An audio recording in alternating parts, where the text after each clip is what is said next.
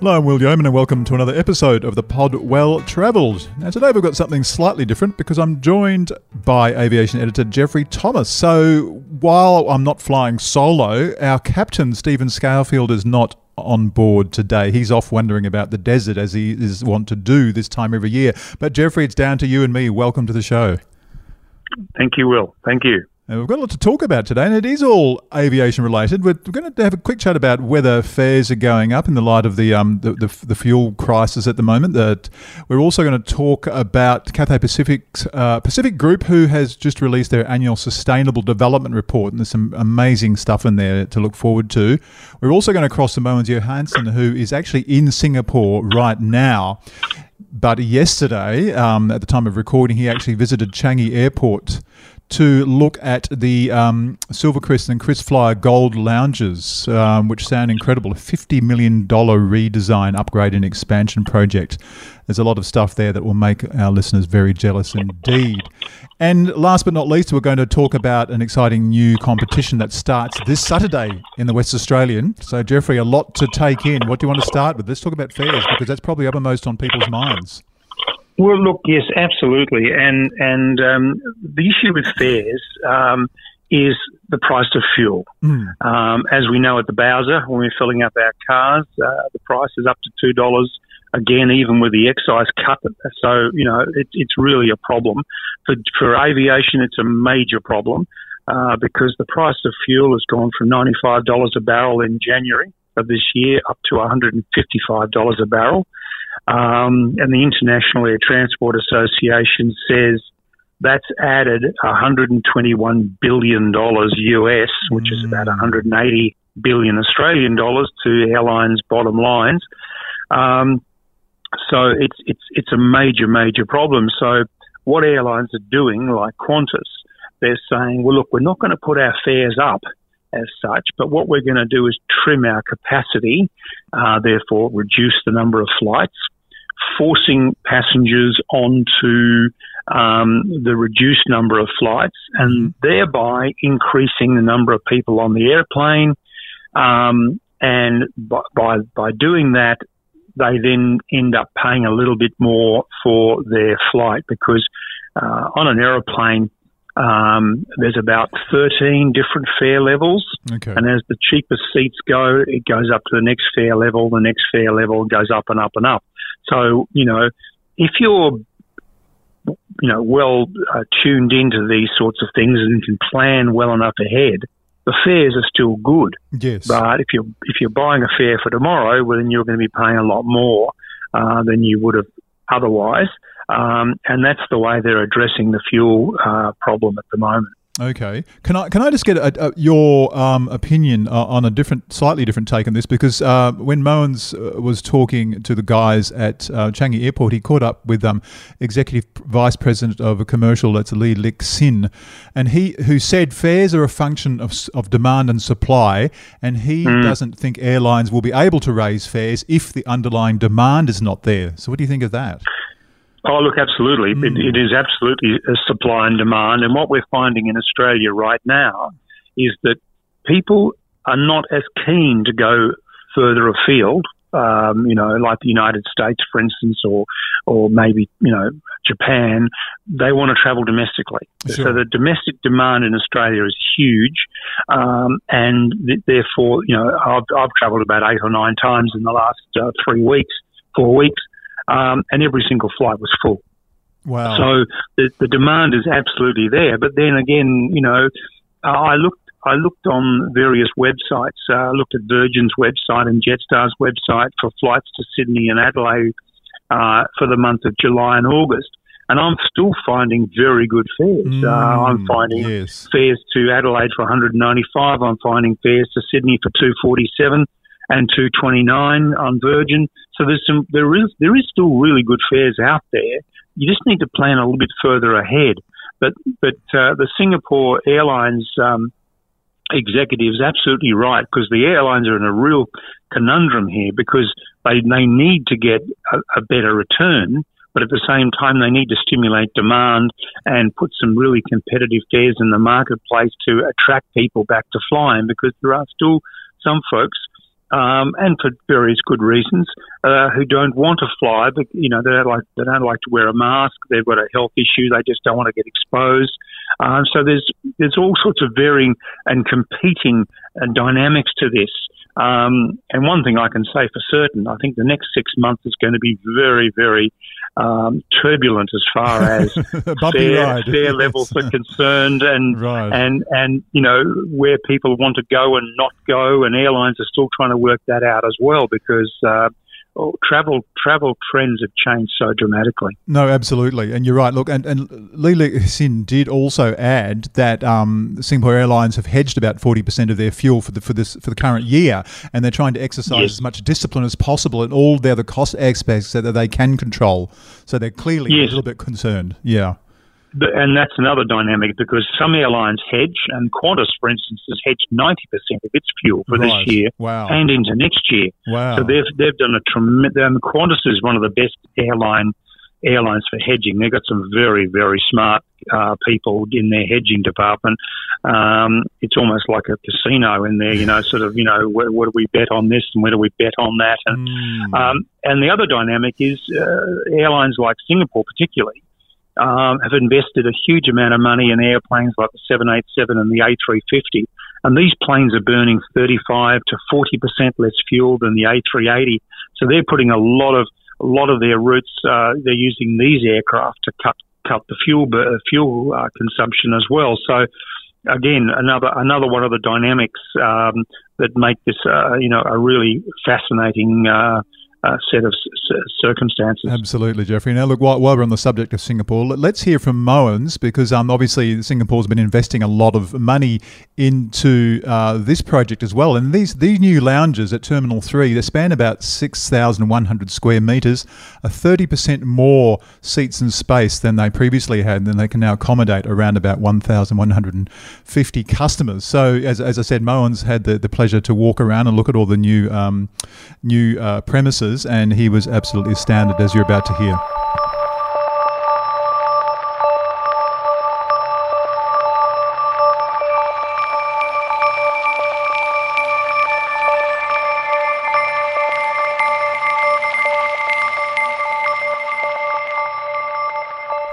Okay, now I've got Moens Johansson on the line from Singapore. Moens, welcome to the Pod Well Travelled.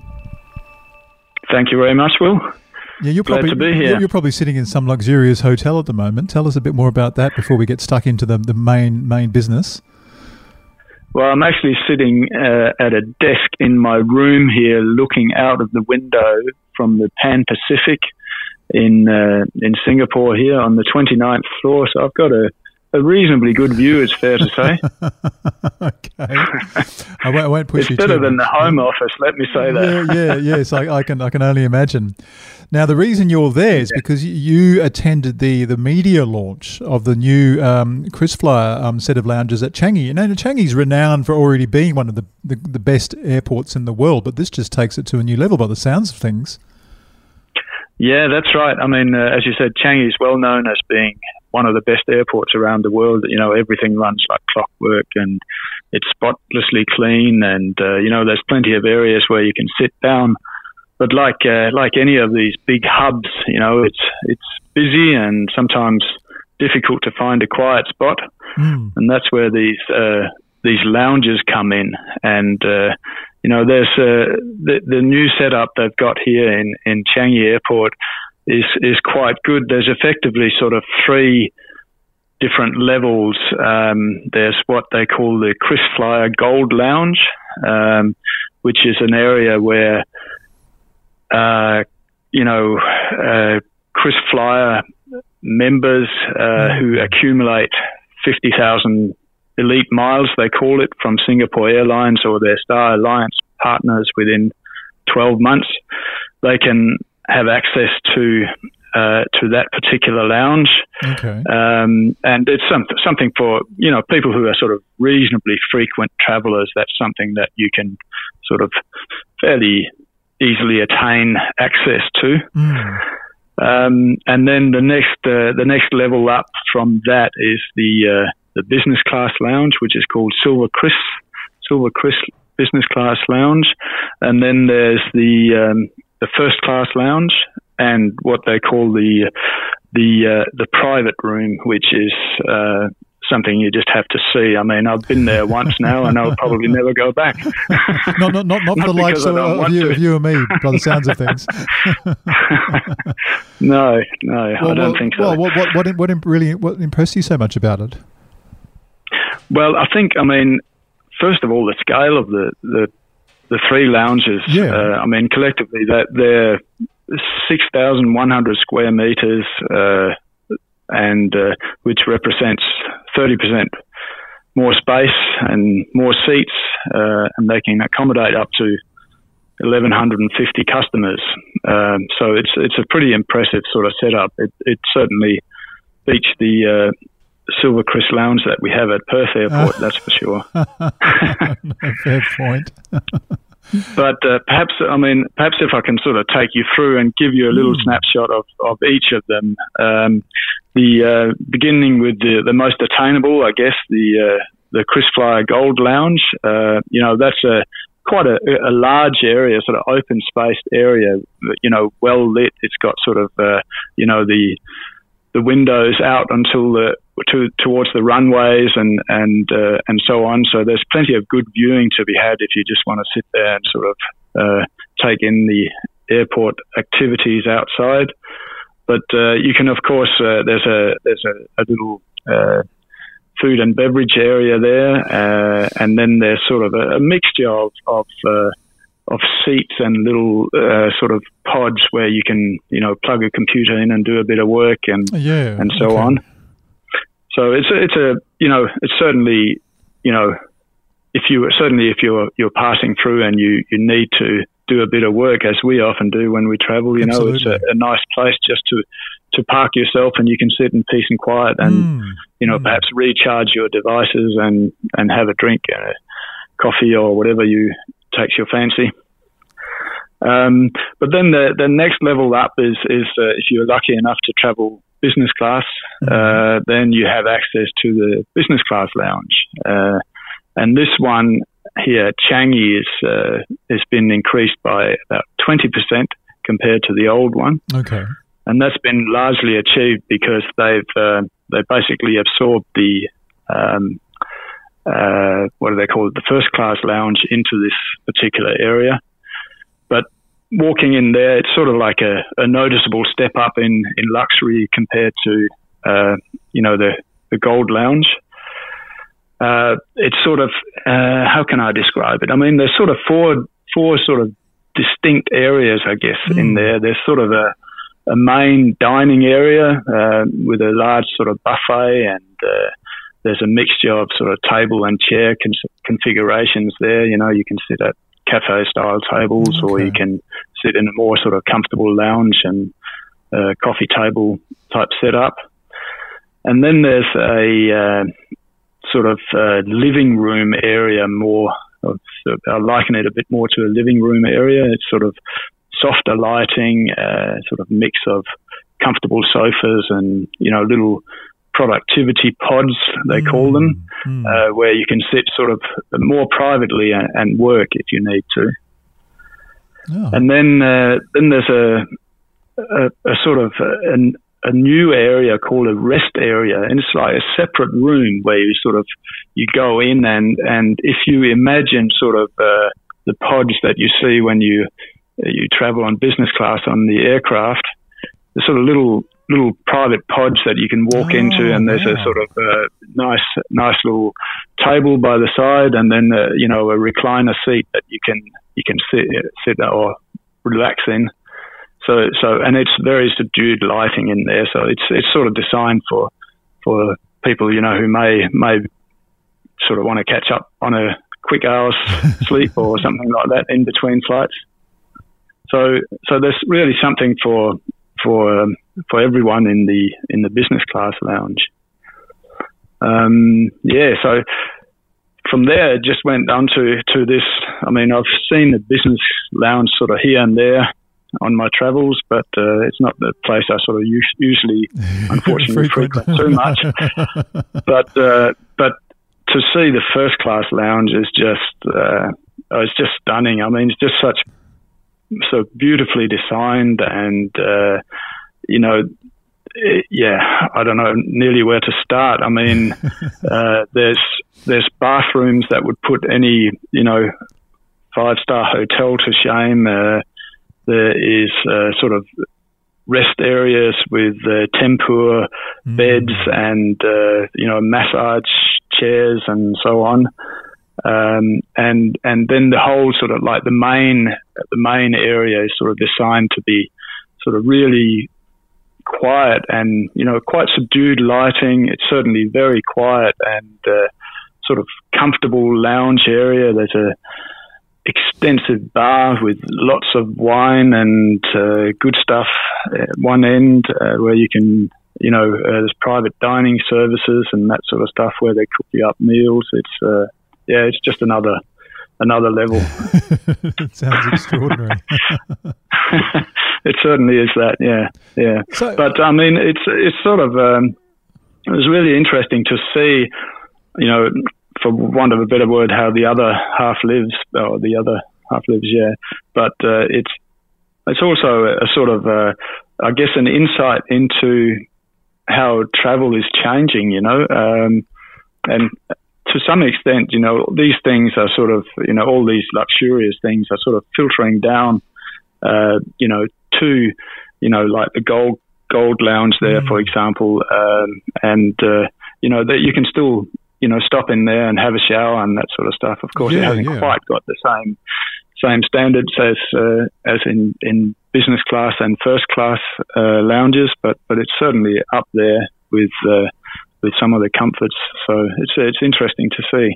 No, absolutely. And I'm assuming this has been, do you know roughly how long it's taken them to refit all this? And well, I mean, it sort of started before the pandemic. So right, okay. It started in sort of 2019, I believe. So it's sort of been an ongoing project since then. They spent more than $50 million redesigning and upgrading and expanding the whole area. So we're talking a lot of money here. Wow. So it's a big investment. But this is their flagship lounges in their hub, in their home country, I guess. Oh no, exactly. So it's I would be very surprised if it wasn't a huge success and wasn't well used. Yeah, no, and the executives there, there's a guy called Marvin Tan, who's the senior vice president of customer service and operations. He's saying that there are plans to sort of roll out these lounges or similar lounges in other sort of main destinations.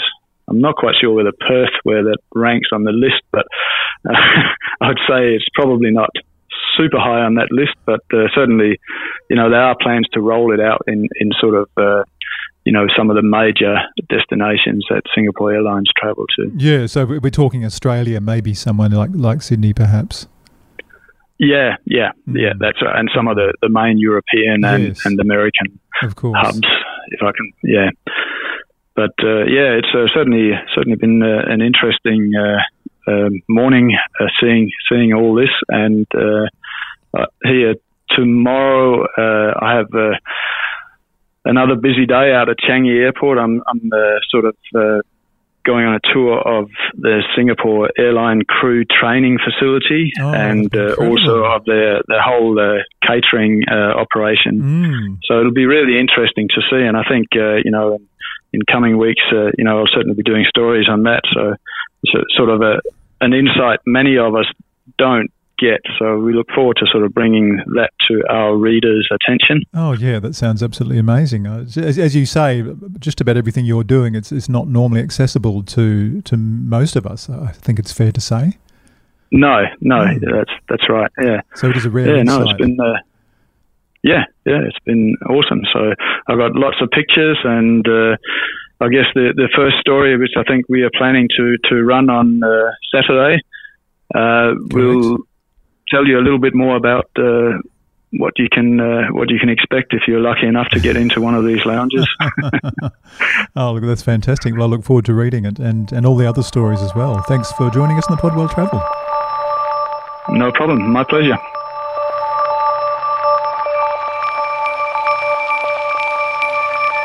you basically make a trip just to do that, wouldn't you? Oh, totally. Well, we know actually that a lot of people do just hang out at Changi, don't they? If I know. Locals, It's one of the great airports of the world, and the Singaporeans do it so well, and they are so focused on tourism and the value to their country of tourism, and they're designing now the new Terminal 5, which is going to be, I think, the footprint of that is going to be as big as all the other terminals combined. Wow. And knowing the Singaporeans, it's going to be a city in itself. And again, another reason just to go to Singapore. And you say, well, why are you going to Singapore?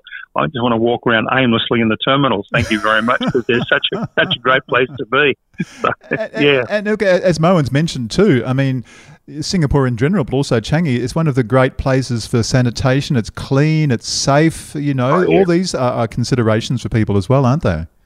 Oh, and look, Singapore does it so well. At every single touch point, Singapore does it brilliantly, whether it's the airline, the city, everything about the place is just fabulous, and you feel so safe and so secure there, and it's just fantastic value. Well, absolutely. Now, before we go and talk about another great airline, which is Cathay Pacific, I wanted to just mention this fabulous competition again. We were talking about price rise as well. If anybody wins one of these 4 tickets, well, they won't have to worry about that because it's completely free. And now the first code word is in this Saturday's West. So, Jeffrey, what can you tell us about this new competition? Oh, look, outstanding prize there, competition.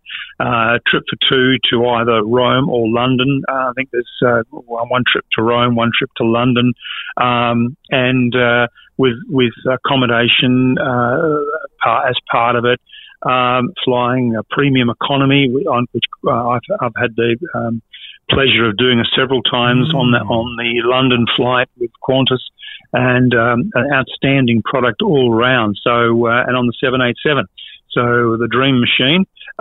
So look, it's an outstanding competition and a wonderful prize there. And Rome or London, take your pick. And we should mention that they're going to have accommodation will be provided in the destination city too. We don't know and exactly the Radisson, for how long yet, but it sounds amazing. And the Radisson hotels, I've had a look at both of them, and they're just outstanding. They're just really, really nice. I mean, magnificent hotels and totally revamped up to the latest, bells and whistles standards. So, all around, a really luxurious trip. Oh, goodness. So I was going to, as I have said, the promotion starts on Saturday and runs until Saturday, June 18. So there'll be a unique daily code word in each copy of the West Australian from Monday to Saturday and in the Sunday Times. And look, one person can enter as many times as they want to. Just buy more papers. So yes, I'm actually a bit worried that my wife might divorce me so she can enter. I was going to say that you and I are unfortunately disqualified from entering these amazing competitions, which is a bit of a shame. But anyway, we'll survive. So there you go. That's a bit of a sneak peek as to what's coming up this Saturday in the West. So back to the Cathay Pacific Group, which, as I said earlier, has just released its annual sustainable development report. And it just re-emphasises their commitment and progress in the areas of environmental, social and governance. Now, you've been through it. What have you found? Look, first of all, we're talking about Singapore Airlines being an outstanding carrier. Well, Cathay Pacific is just class, and more class. They've been flying to Perth since the early 70s. Cathay Pacific's got a fantastic name, well-deserved. And they've been well and truly in the environmental space for the last 30 years or so, even longer. And their latest environmental report, which is about 140 pages long, you go through it and you are so impressed by all the things they are doing, not just with biofuels, and they've committed to 10% biofuel by 2030, increasing the number of people on their flights and their cargo loads, are also to reduce carbon. They've invested in aeroplanes like the A350 and the new 777X, which will come into service later on this decade. But there's a whole raft of things that they've done. For instance, they've reduced by 50% the numbers of single-use plastic. 387 million pieces single-use plastic taken out of the system. And the waste off the aeroplane is diverted from landfill into recycling to produce energy. I mean, every single thing they do is related to not just reducing CO2, but reducing landfill, to protecting the vulnerable species. They've got new embargoes on protecting vulnerable wildlife from illegal trade. And, you know, the seafood they serve on board is certified as sustainable seafood, for instance. So, you know, you read through this and you think every single person in this airline is focused on doing the right thing. And for instance, all the Cathay staff have undergone training for anti-human trafficking, because human trafficking is a big issue. You know, we don't think about it in Australia, but around the world, it's a major problem. So every Cathay staff member has gone through this training to identify signs that Kitty on board may be being illegally trafficked. Yes. So, you know, arrest warn the authorities and have that person arrested, sort of thing. So, you know, everything they do, whether it's staff donating their time or they donating hundreds and hundreds of tons of surplus food to charities, you know, you read through it and you think this airline, from top to bottom, is made of the right stuff, and well done to them. Absolutely. Now, you can read more about this in Jeffrey's story in this Saturday's West travel section. But look, I tell you what, you hear about this from these kinds of airlines and you think, well, it must feed into people's decisions as to who they're going to fly with, depending on where their destination is, of course, mustn't it? Look, indeed. I think COVID has reinforced this for everybody. I really believe, and from people I've talked to and surveys that have been done, COVID has been a reality check for most of us, and people are now focused on their health and the health of the environment more than they've ever been before.